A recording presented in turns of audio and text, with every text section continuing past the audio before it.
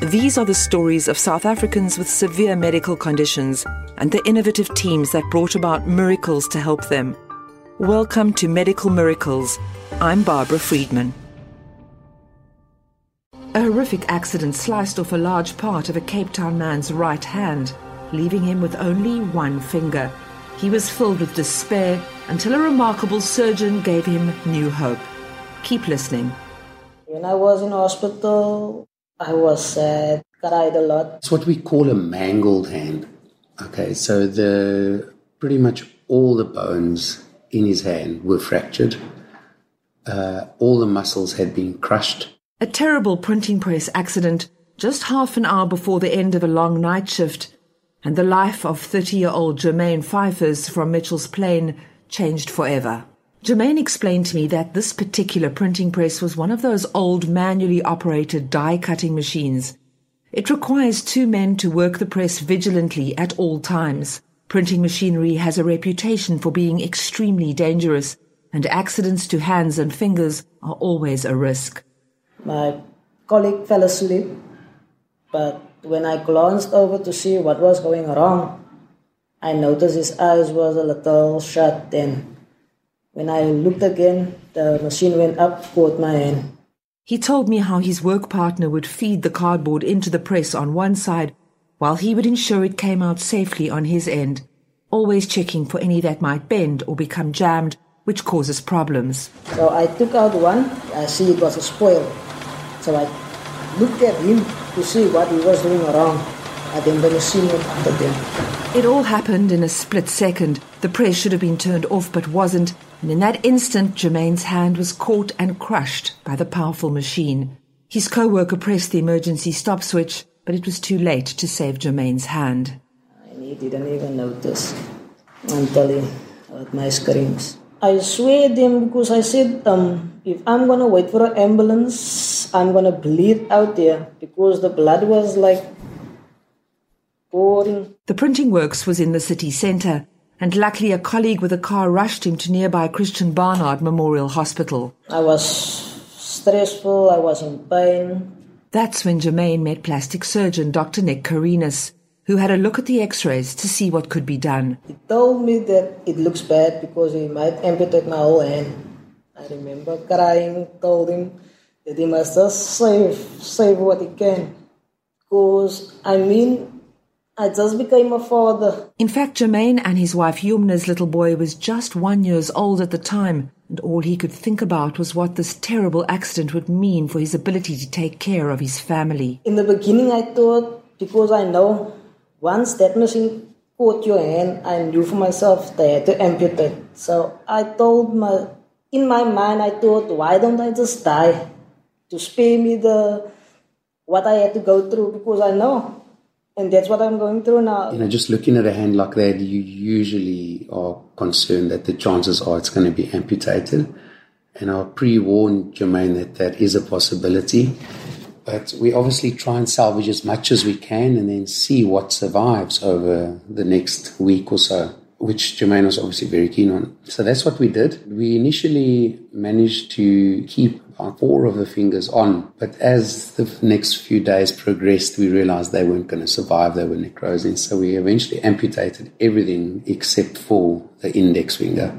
Afterwards, we managed to skin graft some of the areas that were still raw where he lost the skin. Once that had all healed and we realized how motivated he is with his physiotherapy in getting that index finger moving, we realized he's a good candidate for a toe to thumb. And that's when I made the suggestion that, I think we should consider it. And Jermaine was keen on it. A toe to thumb transplant is a highly complex, sophisticated surgery where one of the patient's own toes is amputated and then reconnected to his hand to serve as a thumb, which together with his remaining index finger would provide crucial pincer and pinch abilities Jermaine would otherwise not have. In certain countries, it's performed fairly frequently in certain units. In South Africa, it's very seldom performed.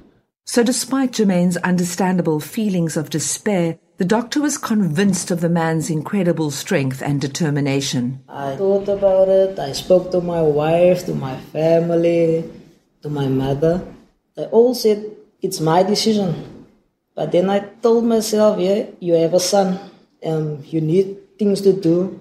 I can't do it with one finger, so I need something to press on. So I told my wife, I'm going to do the operation. I'm going to take it. The long 16-hour microsurgery is intensely focused. The surgeon works through a microscope, first carefully amputating the toe, making sure all the arteries and veins remain intact. Then the toe is transplanted to the site on the hand where the thumb used to be. The surgeon's skilled precision is crucial to ensure the toe remains viable. Well, it's not viable. The surgeon has to make it viable by reconnecting the blood vessels, because just simply attaching the finger back on, the finger will die. But you've got to reattach the blood vessels using microsurgery in order to get a blood flow back into the finger. Without that blood flow, it's not viable. I asked Dr. Karinas how he does that. Well, a finger's typically got two main blood vessels that you must attach to, two arteries going in, and then there's a few veins going out.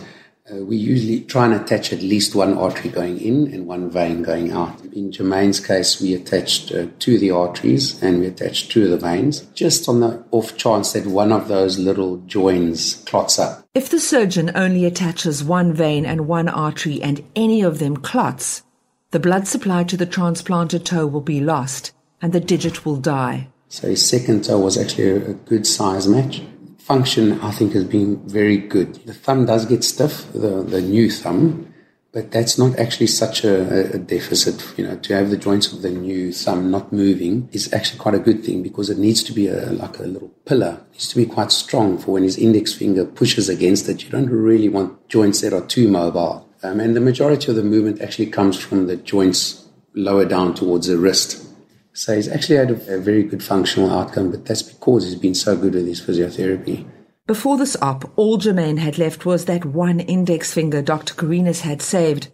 The new thumb is life-changing. What that gives him is it gives him key pinch and pincer pinch. So he can pick things up, in the same way that you'd grasp a key, you can pick things up like that also. So it gives him a far more functional hand. It's maybe not the most aesthetically pleasing hand, because until you replace the rest of those fingers, which we are now waiting to do with a prosthetic hand. The prosthetic hand will then be attached to Jermaine's remaining hand, providing stability and support for the index finger and new thumb.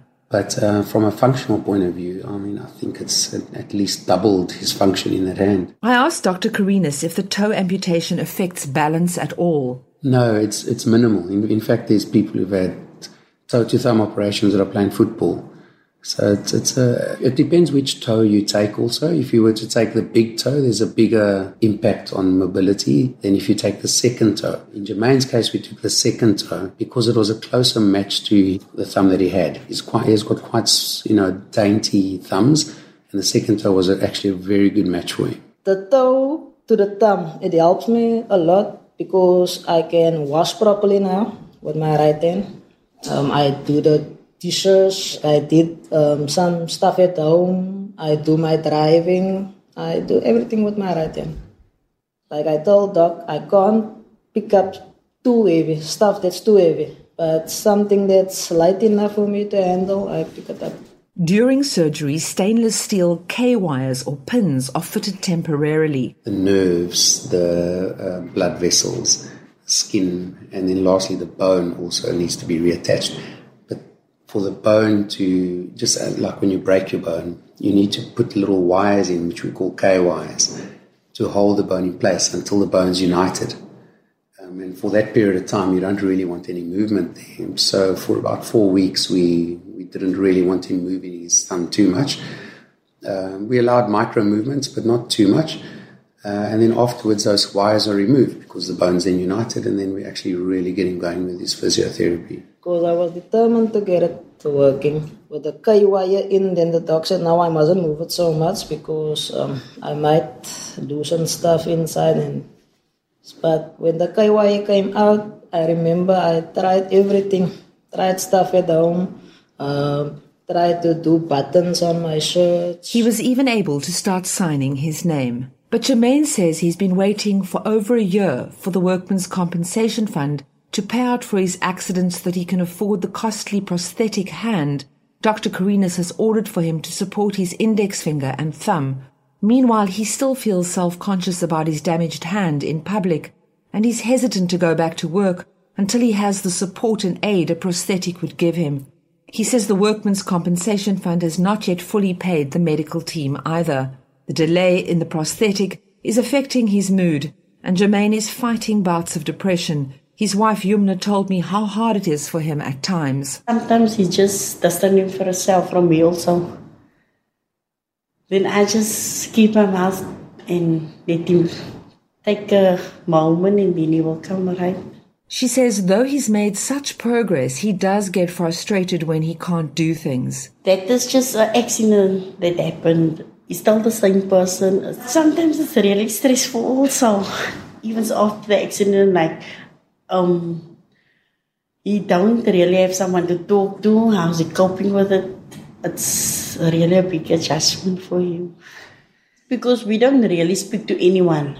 Because they won't understand. Because it's only me and him. After I met the Pfeiffers, Dr. Karinas found a psychotherapist who has kindly volunteered to see Jermaine. Yumna is relieved he's now receiving counselling. The Workmen's Compensation Fund is impossible to reach on the telephone, so I went into their offices to find out what was going on. I was told that they're still waiting for the final medical report and hand report to determine the level of amputation. It's unclear why that has taken so long, but I'm hopeful it can be sorted out soon and Jermaine can get the prosthetic he so desperately needs. We hope you enjoyed Medical Miracles. Visit lifenow.primedia.co.za for more intriguing stories. Lifestyle, information, finance, entertainment. Podcasts when you have a moment.